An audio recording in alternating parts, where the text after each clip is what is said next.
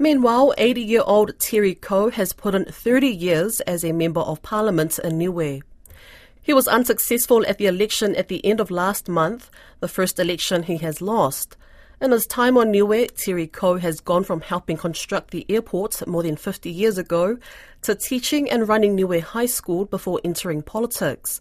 Don Wiseman caught up with him to talk about his experiences.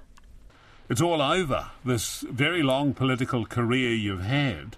How does it feel? Oh, I feel great. I spoke with Leah because my wife was in New Zealand under medical, and she's happy and I'm happy. We knew it could go either way, and so that's good. We respect the voters' choice, and we hope that the new government will perform and answer a few of the questions that I asked to get them done by the cabinet, like the 5-day a week and the change the dateline, etc. You have been a thorn in the side of so many governments. How long have you been an MP? 30 years, and I think we're 6 years as the government of the day. And then the rest of that time is opposition, which has been good. And I like that opportunity to ask the questions and put motions to the House. Even though I don't win them, it's still good to put them in and to try and extract the reasonings from the other side,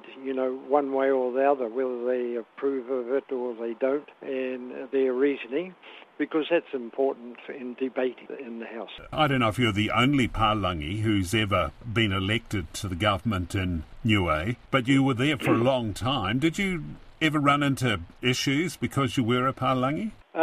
No, it's been very good. I've always had the interpreter there to help, and there's others that, utilise that service as well, even though they're Niueans, just to see what has been spoken in English.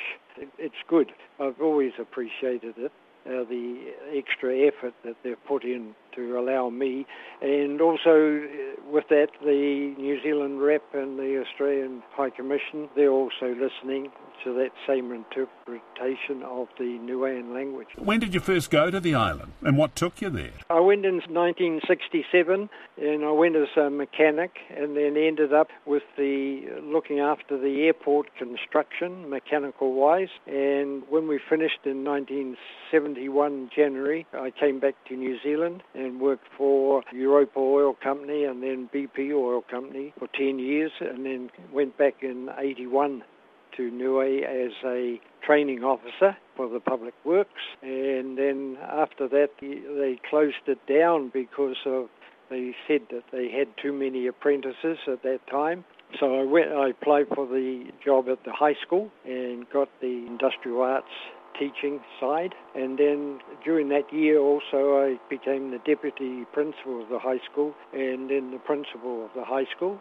And then I left and joined as an assemblyman for the common roll to fulfil those 3-year terms, 2 3-year terms as a minister, and then the rest as a member of the opposition. What have been the highlights for you? Oh, I think the best one is the place is a very nice place and the people are very friendly, and I appreciate that. I think even today and last week people have come around and thanked me for what I've done. They're sorry to hear my voice not being on the TV or the radio, and I think that's the best thing, that you can end up, you're happy with what you've done and what the people think of you. I think that's really good.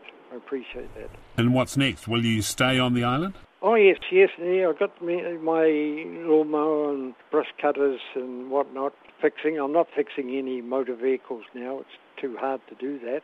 But at the moment we're doing the buoys for the yacht really by myself and with the help of Keith Bile, the Yacht Club Commodore. So we're putting those buoys in with Niue Blue, and they've put in I think 6 already, and we've got another 6 to put in tomorrow. So that's good. And hopefully there's a fleet coming of about 15 yachts, and then the second lot will come probably 2 weeks later, the same amount, another 15, and that's good because it brings revenue into the island. And I enjoy doing the work, on the buoys to make sure they're up to standard.